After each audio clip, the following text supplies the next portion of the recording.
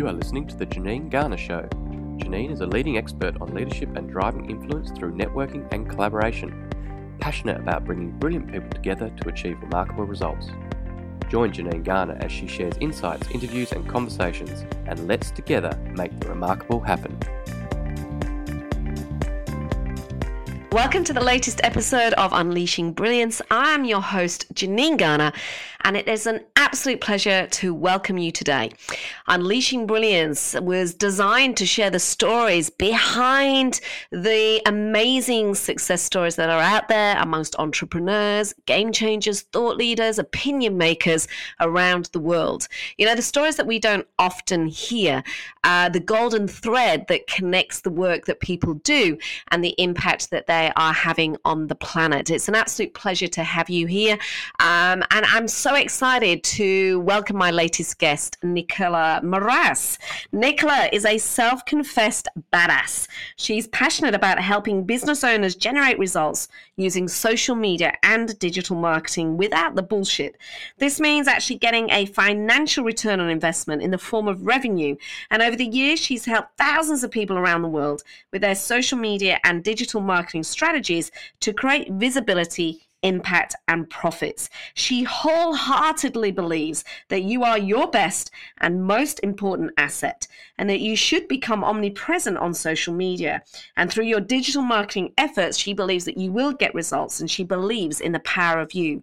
She's the author of 5 books, most recently Into the Spotlight and Visible, and each of them shows you how to cut through the noise online, stand out from the crowd, and become the rock star of your business, also that your business can thrive. I absolutely love this conversation. You know, some of the critical things we talked about were quitting imposter syndrome, stop looking like everyone else, the importance of cutting through the noise, and the real importance of being seen as an expert amongst your audience versus your peers. Her overarching message is one of stop selling yourself short. So if you're interested in learning how to become a rock star in your industry in terms of standing and stepping into that spotlight, then make sure you grab a cup of coffee, whatever your drink of choice is, or even if you're on that treadmill or taking a walk around the park, and enjoy this latest episode of Unleashing Brilliance. Nicola Moras, it is such a joy to welcome you finally to our podcast. Oh my gosh, we kept having to move more down to me than you, but it's a pleasure to actually finally get you on the show. How are you today? I am absolutely amazing. Thank you for asking. I'm so excited to talk to you.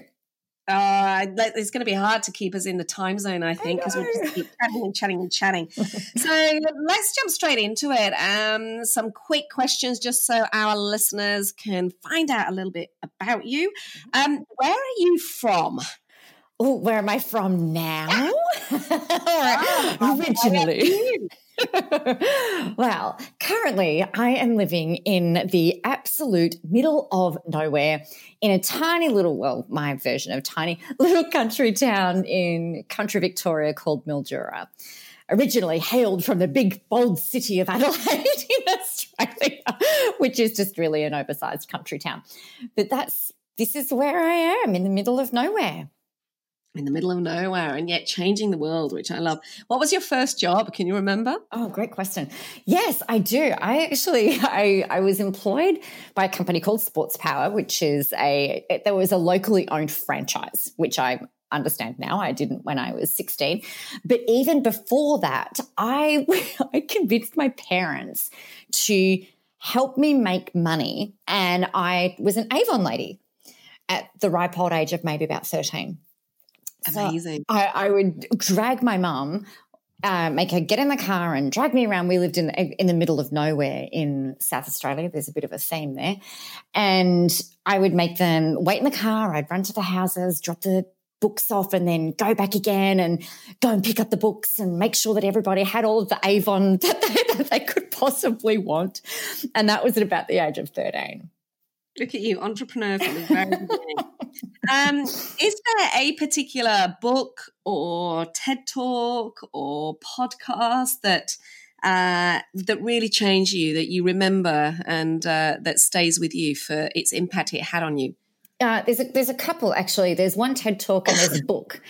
And the first thing, so the TED Talk that I still reference all the time actually, that had a massive impact, was Elizabeth Gilbert's podcast, and I can't remember the title of it, but it's where she talked about the genius in the wall and how we have this, we're all kind of gifted with different ways of being creative, and how she describes the way that ideas come to you. And sometimes it's like this genius that lives in the wall and you kind of got to grab its tail and grapple with it to get the ideas out. And then other times it's how they float through the breeze through a field and kind of ripples through you, and you've got to run to your book to capture the essence of what it was. And if you don't get it quickly enough, it goes whisking its way onto the next person to grace it with their presence.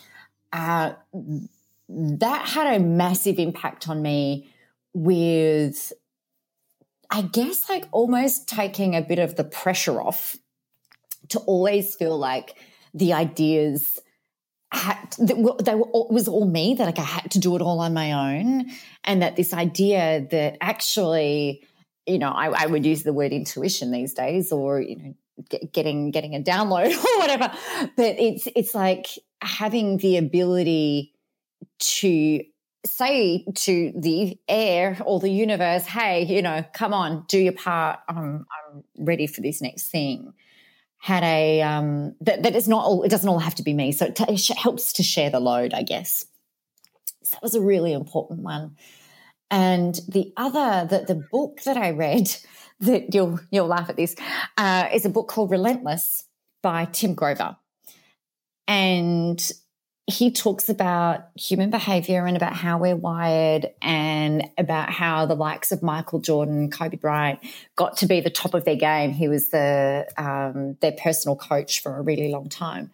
And just understanding the different dynamics of human behavior and how some people in a team operate differently and how we need everybody in there. So the human behavior element of that really helped me to kind of accept how I am and who I am and the way that I behave. And it was like, oh, well, it's not just me who feels like this. So both of those have had a really profound impact on me, my self-acceptance, and therefore, the impact on some of my behavior as well. So what do you do now? What does Nicola do now? Change the world. The official title is I coach and mentor people who really want to get out there, be seen as being the rock star of their industry, and change the world that they're in, and help them help more people. It's fabulous. So let's just, before we get into some of the work that you do now, let's take a step back, because I'm always curious about trying to find the golden thread, the connection that has got you to here. If you think back to maybe, that being that kid in Adelaide, can you remember what you wanted to be when you grew up? I danced, yes I can. And I danced between sort of two dreams, if you like.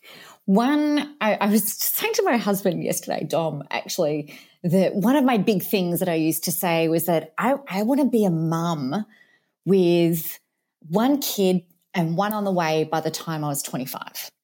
So that was one side of me, very, very family orientated, very, very much wanted to be a mother. And then the other side of me, I was absolutely wanted to perform in one way, shape or form. So I was always, I'd imagine me directing the crops that were growing over our back fence. I would sing to them. I would pretend I was a TV star, and then I was the key performer, naturally, of all of the things. Like I really wanted to entertain. And although I didn't have the vocabulary at this time, it was like really inspire people to have fun, to be themselves, to perform, to laugh, to just embrace their goodness. So that was both of those.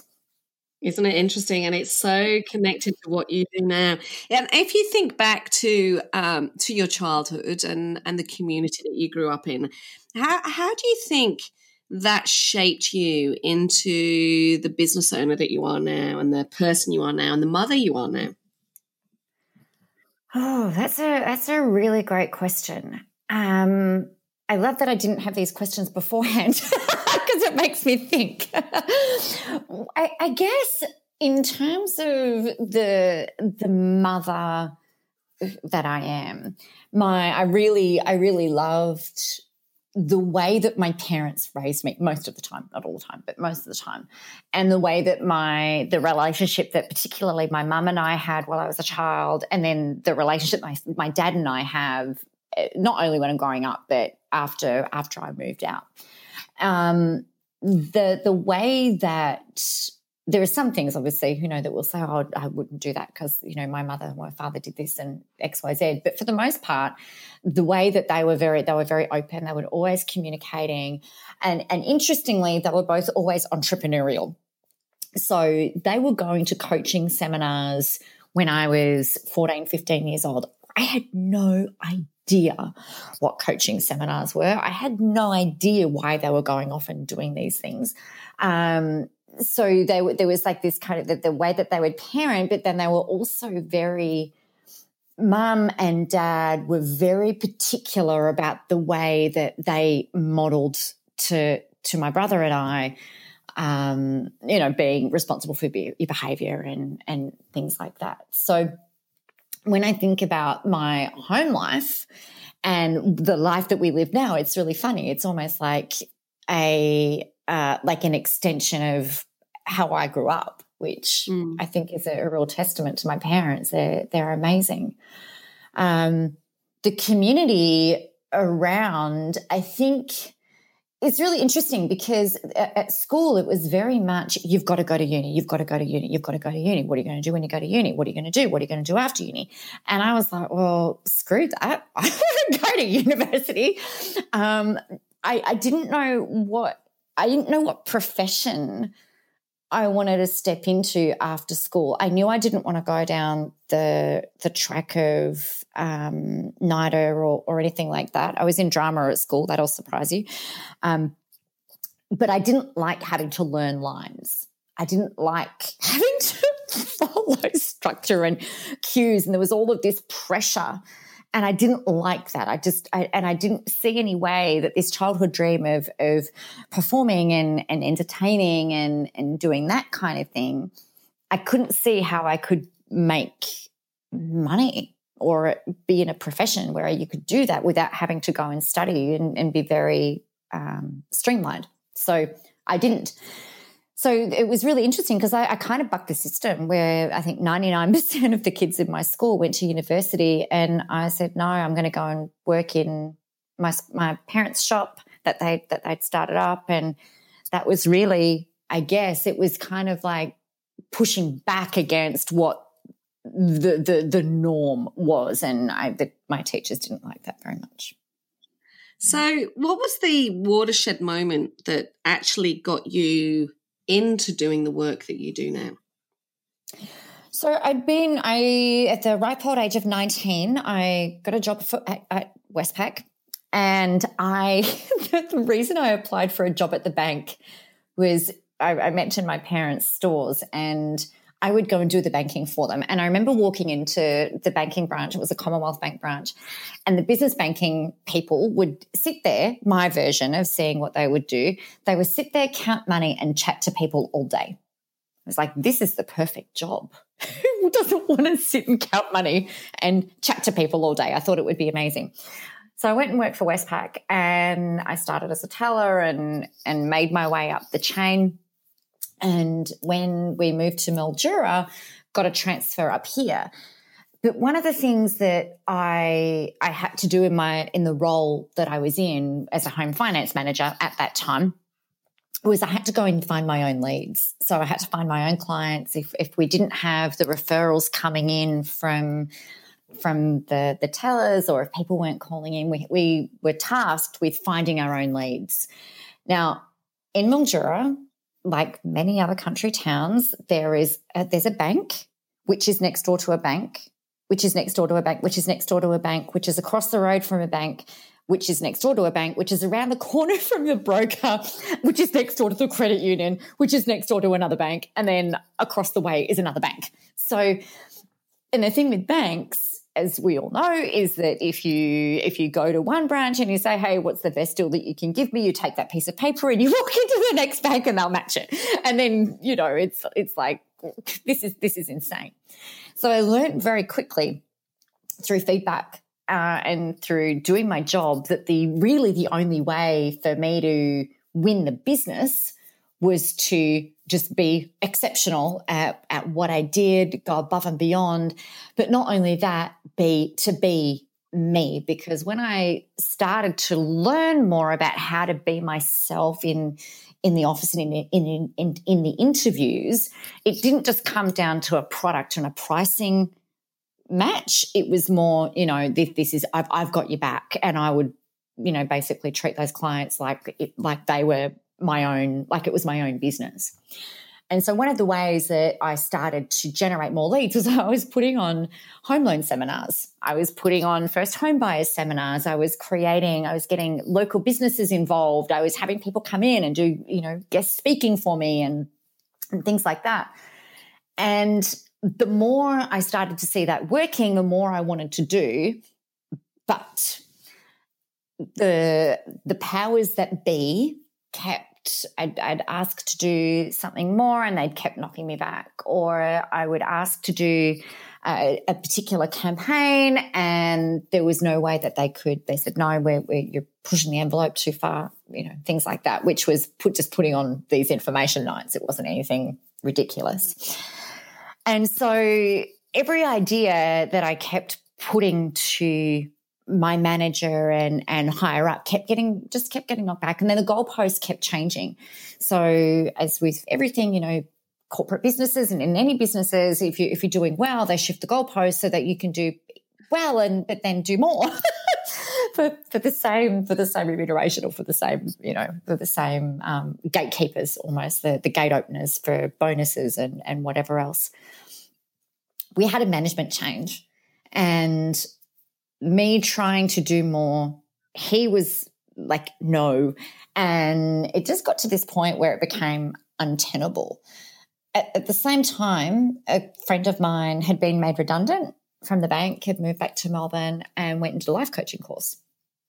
And so I'd gone and spent a weekend with her in Melbourne, and the transformation within her it was like somebody had turned a light on. Those people where you see them one time and then it feels like 5 minutes later and it's like a light had been turned on from inside. They just glow differently.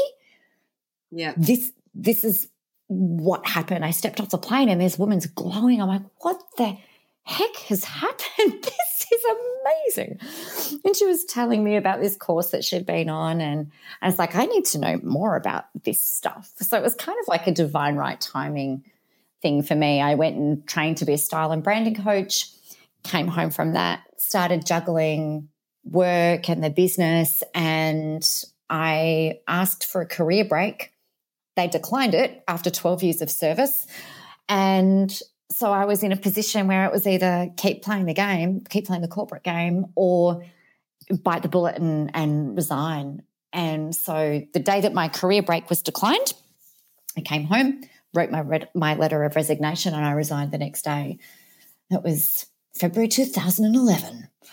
So, and since then, you've done the styling. You then moved into probably one of the early adopters, really, in the online digital marketing space. Mm-hmm.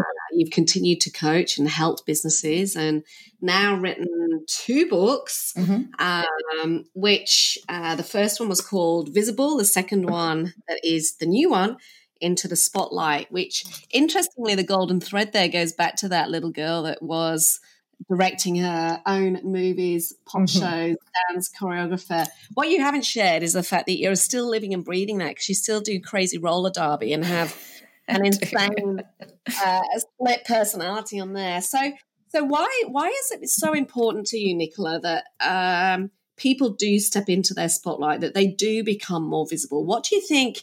Why this book, and why you to write this book? Look, to me, very similar, I guess, beliefs to you. Like, we all have our own brilliance. We all have our own zone of genius. We all have our, I call it your zone of awesomeness. We've all got this thing within us that cannot be replicated. It cannot be cloned. It cannot be copied. It cannot be mimicked. I mean, well, people can try, but it doesn't work. And the thing with business, so Into the Spotlight and Visible were both written for entrepreneurs and business owners who know that they need to get themselves out there.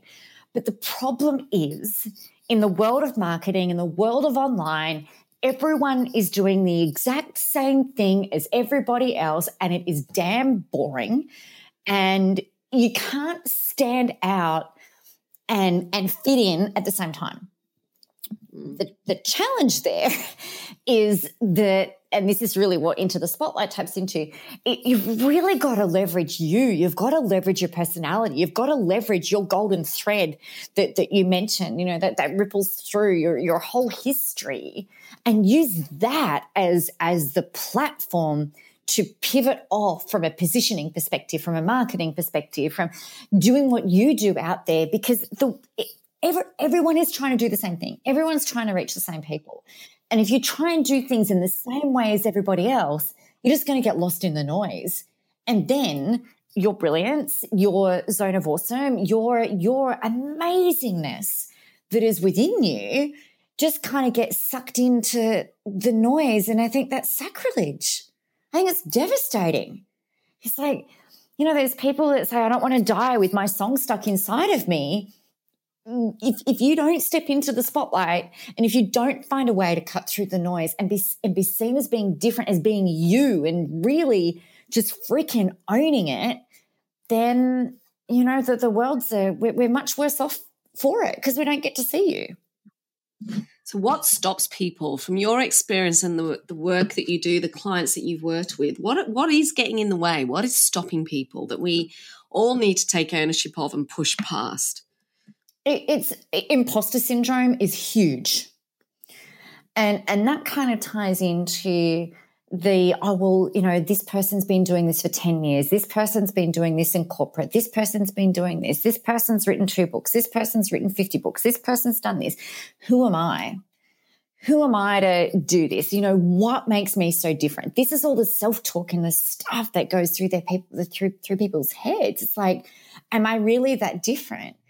And, that, and then you've got the tech stuff, which is a whole other can of worms. But, if we can resolve the imposter syndrome and come back to, well, actually, you are pretty damn freaking amazing, and the world deserves to see you. We need to be part of your world. We want to witness you. We want to see you show up. Then that changes everything. The other thing that people get really caught up in, which kind of ties in with this imposter syndrome, is that they're trying to measure themselves against their peers. So if you're a coach and the person next to you is a coach, then, it's like, well, they try and they get caught up in trying to be seen as an expert, that they're more of an expert than them, or they think they're less of an expert than them. But the thing that people forget is that we don't need to be seen as an expert in the eyes of our peers. Our peers are never going to buy from us. I think you're amazing, and, you all you need to do is be seen as an expert in the eyes of your audience, of like your hot, cold clients, the people who are going to buy from you, the people who are going to learn from you. They're the ones that you need to be seen as an expert in, not by your peers. And I think once people resolve that, and it's not about trying to be better than the person next to me who's also in my industry, and going, well, actually, I just need to show up for my audience. I just need to show up for them. I just need to be seen as an expert at helping solve their problems. Then it takes a lot of that pressure off.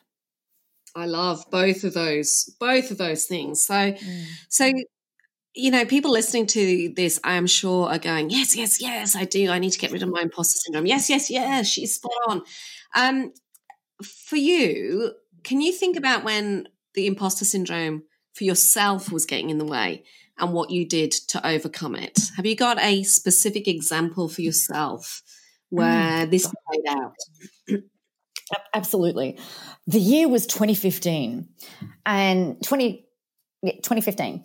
And so I'd been in business for a good 5 years by the time this had come around, and I had enrolled in a mastermind with a gentleman who I was working with in the States. And it's been a big dream of mine for a really long time to have global positioning, to work with everyone everywhere type thing. So I was like, right, I'm going to go to the States, and it's going to be amazing, and all this, that, and the other. And that was all well and good while we were doing group calls and coaching calls and things like that over the internet.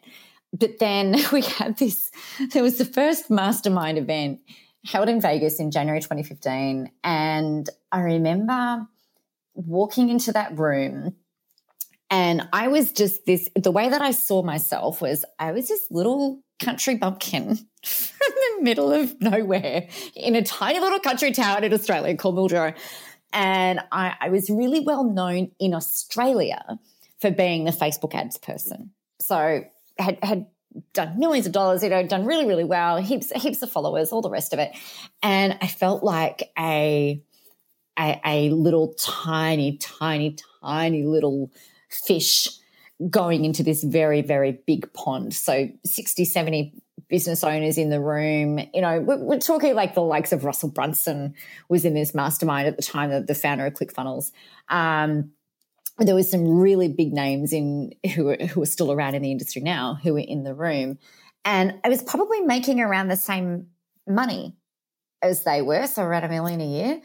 And I really wanted to, there were some people who were making more, and I really wanted the stretch and the pull. But I've walked into this room feeling like this little country hit girl, feeling like I should have had a straw hat and, like the really iconic kind of country person straw hat with the piece of wheat kind of like poking out of it.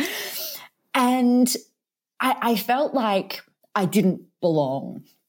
I didn't know anyone in the room apart from one other Australian lady who I kind of clung to. It was really embarrassing now looking back. Who's now a really great friend of mine, but almost like clung onto her. And I remember not because I wasn't confident in myself, I thought everybody else was way more polished than I was, way more accomplished than I was, a lot more confident than what I was.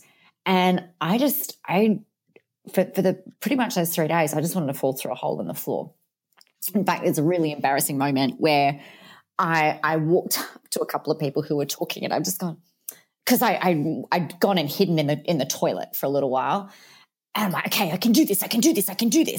So I've walked up to these people and I've said, hi, my name's Nicola. And then I stopped talking. These people were in mid-conversation, and they both just kind of like looked at me, and I've got, I'll just be back in a minute. And I turned around and walked away. I went and hid in the toilet for 10 minutes. I felt like a complete asshole. Like, I can't, like, Janine, I wanted to die. It was awful. I'd go bright red at the drop of a hat anyway. So I was like, my face was roasted. It was just, I wanted to die. It was the worst thing ever. And then I found them later and I apologized. I'm being so random.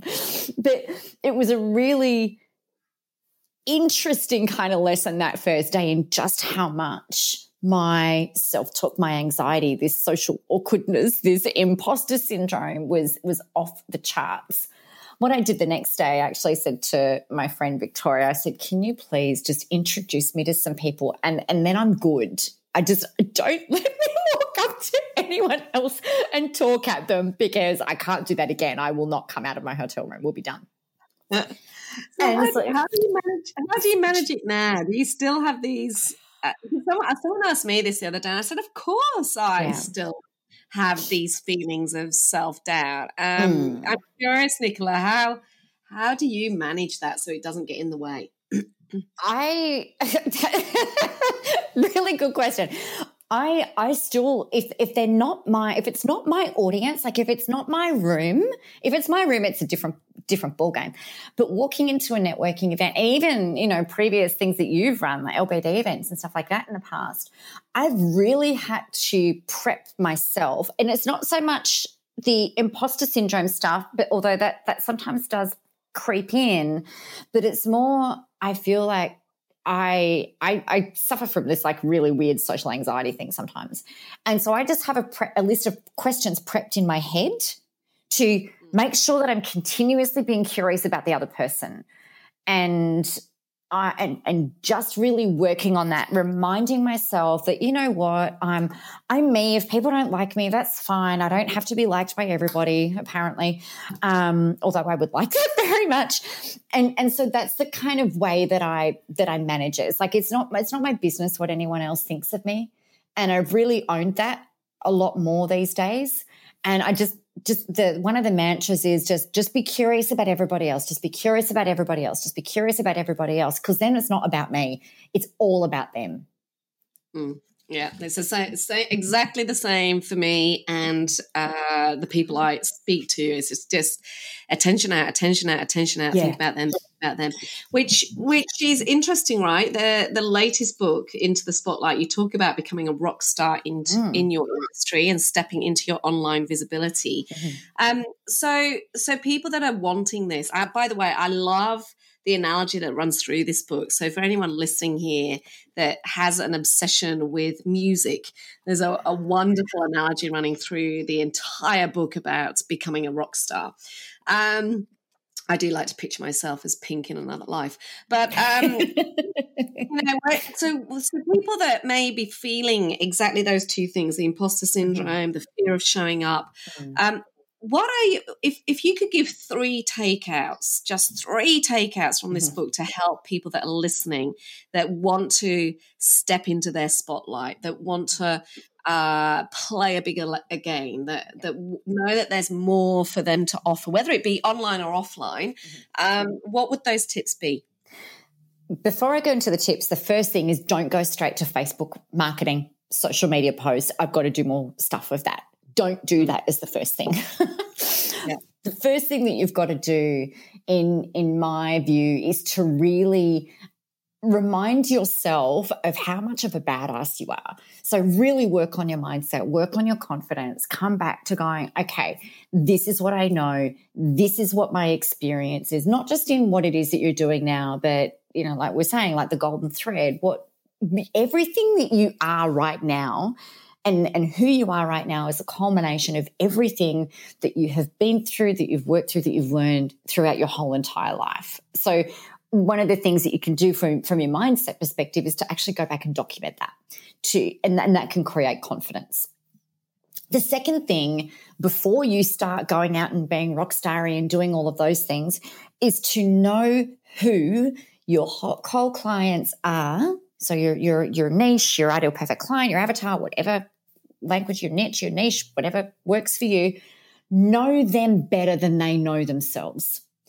Because when you know that, then you're going to be able to connect with them in an emotional way that nobody else is going to be able to do. So it's like this beautiful blend of you that you work on first and then them.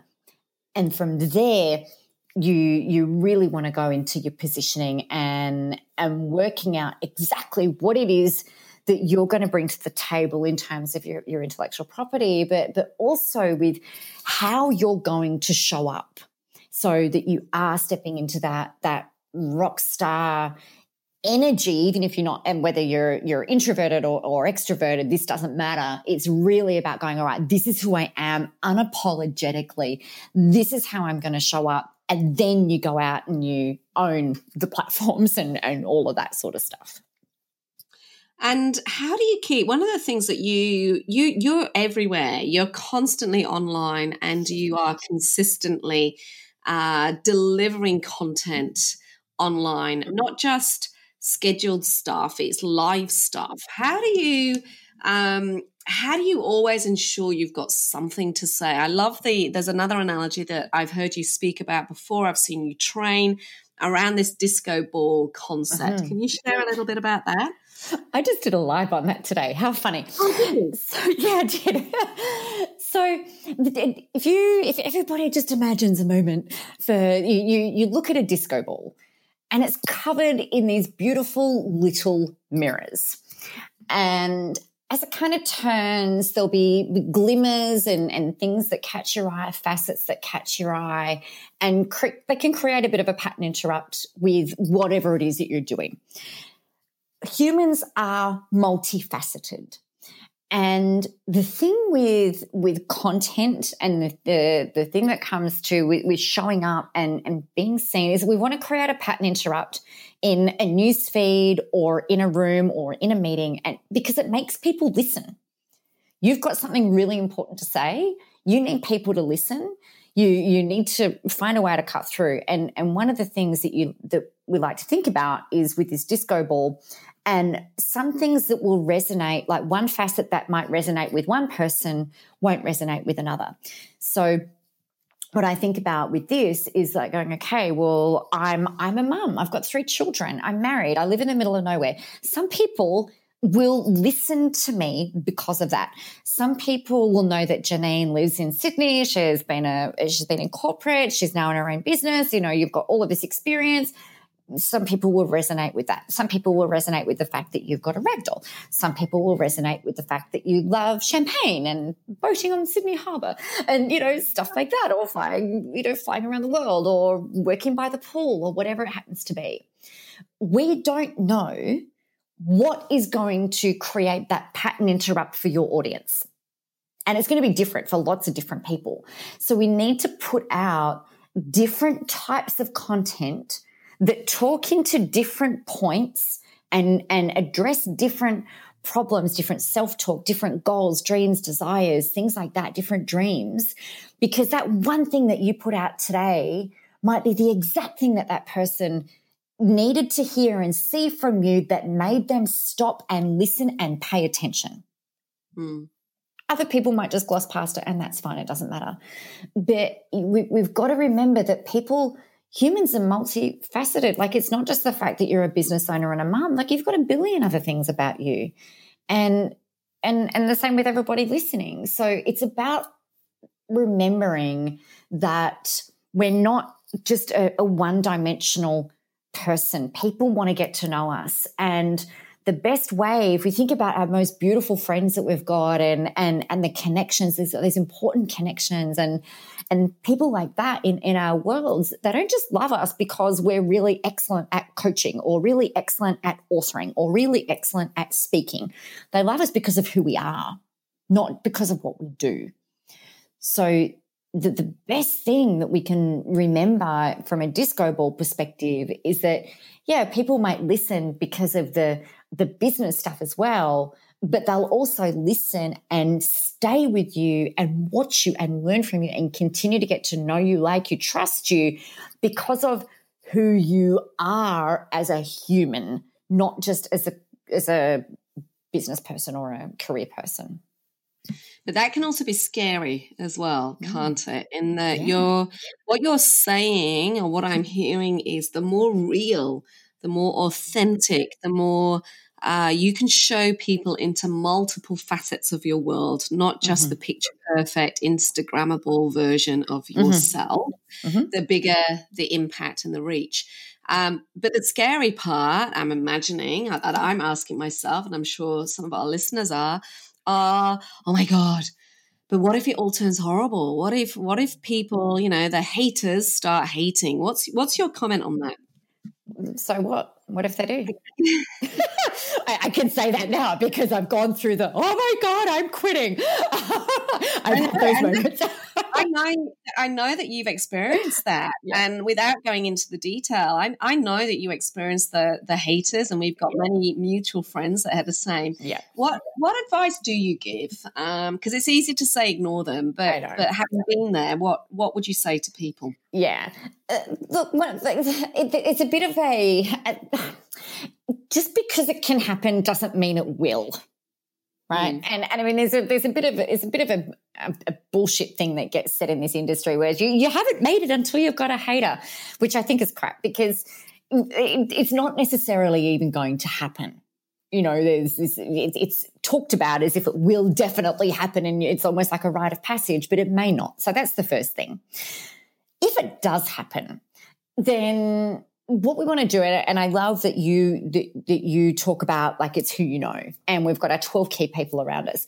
There is absolutely nothing wrong with if something happens online on the internet and you've got a hater, you need to go to your people, your tribe of people, and say, hey, this has just happened. Can you guys come over and back me up? I call it activating the tribe effect, where you like address it.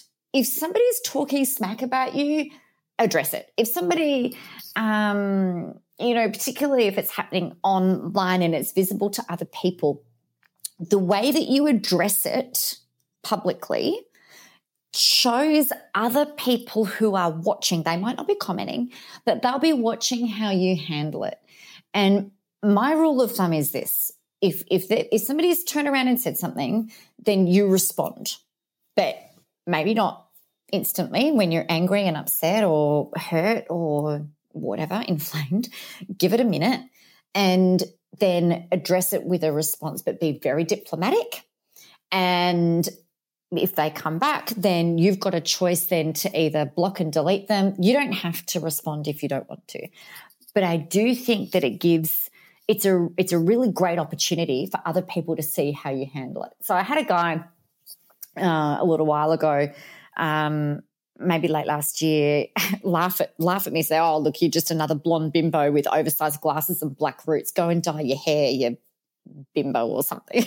I wrote back, which doesn't sound very hatery, but I wrote back and I was going like, ha, ha, ha, ha, ha. Okay, good one.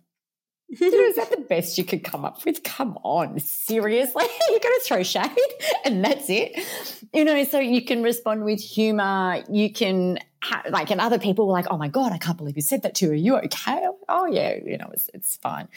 And then you can have other people who come in and be a little bit more nasty and you've got choices. You can block and delete. You are not obligated to reply, but if you feel like you want to reply, then do it in a way that's diplomatic, but get your friends, your mates, your 12 people, get them coming in and having them back you, because we all love you and we think you're amazing. So let us defend you so that you don't necessarily have to. Such awesome advice. So people, I'm just going to read out some of these chapter headings. The time is now. It's time to make an impact. Unconform. Time to get out of the shower. Hot, cold clients, which you've mentioned a couple of times. Mm-hmm. Be the rock star. Where rock stars hang out. Expanding your influence. Lights, camera, action. Which is your favorite chapter and why? Oh, God. What's my favorite chapter?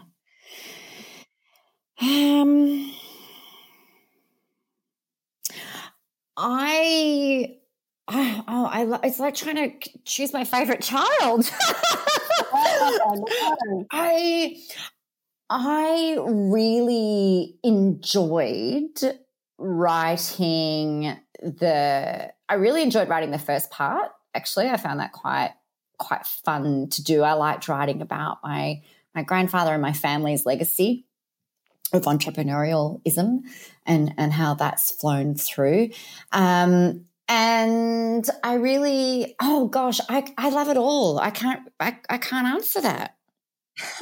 I love that. Can I tell you, I refuse to answer. You refuse to. You are allowed to answer. So, my final question: this podcast is all about unleashing brilliance. There is so much to your own personal story, and I know there's a lot of that stuff in the book.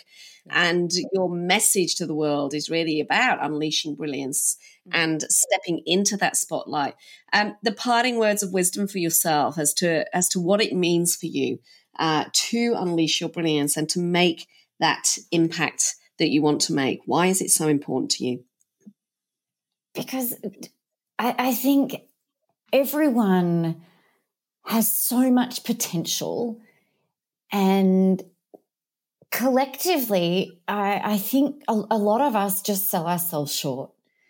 And everything that you want, everything that you want to achieve, every life that you want to impact, every human that you want to help, they're all out there just waiting for you. And it kills me to see people who are so freaking awesome and amazing at what they do and the way that they do it.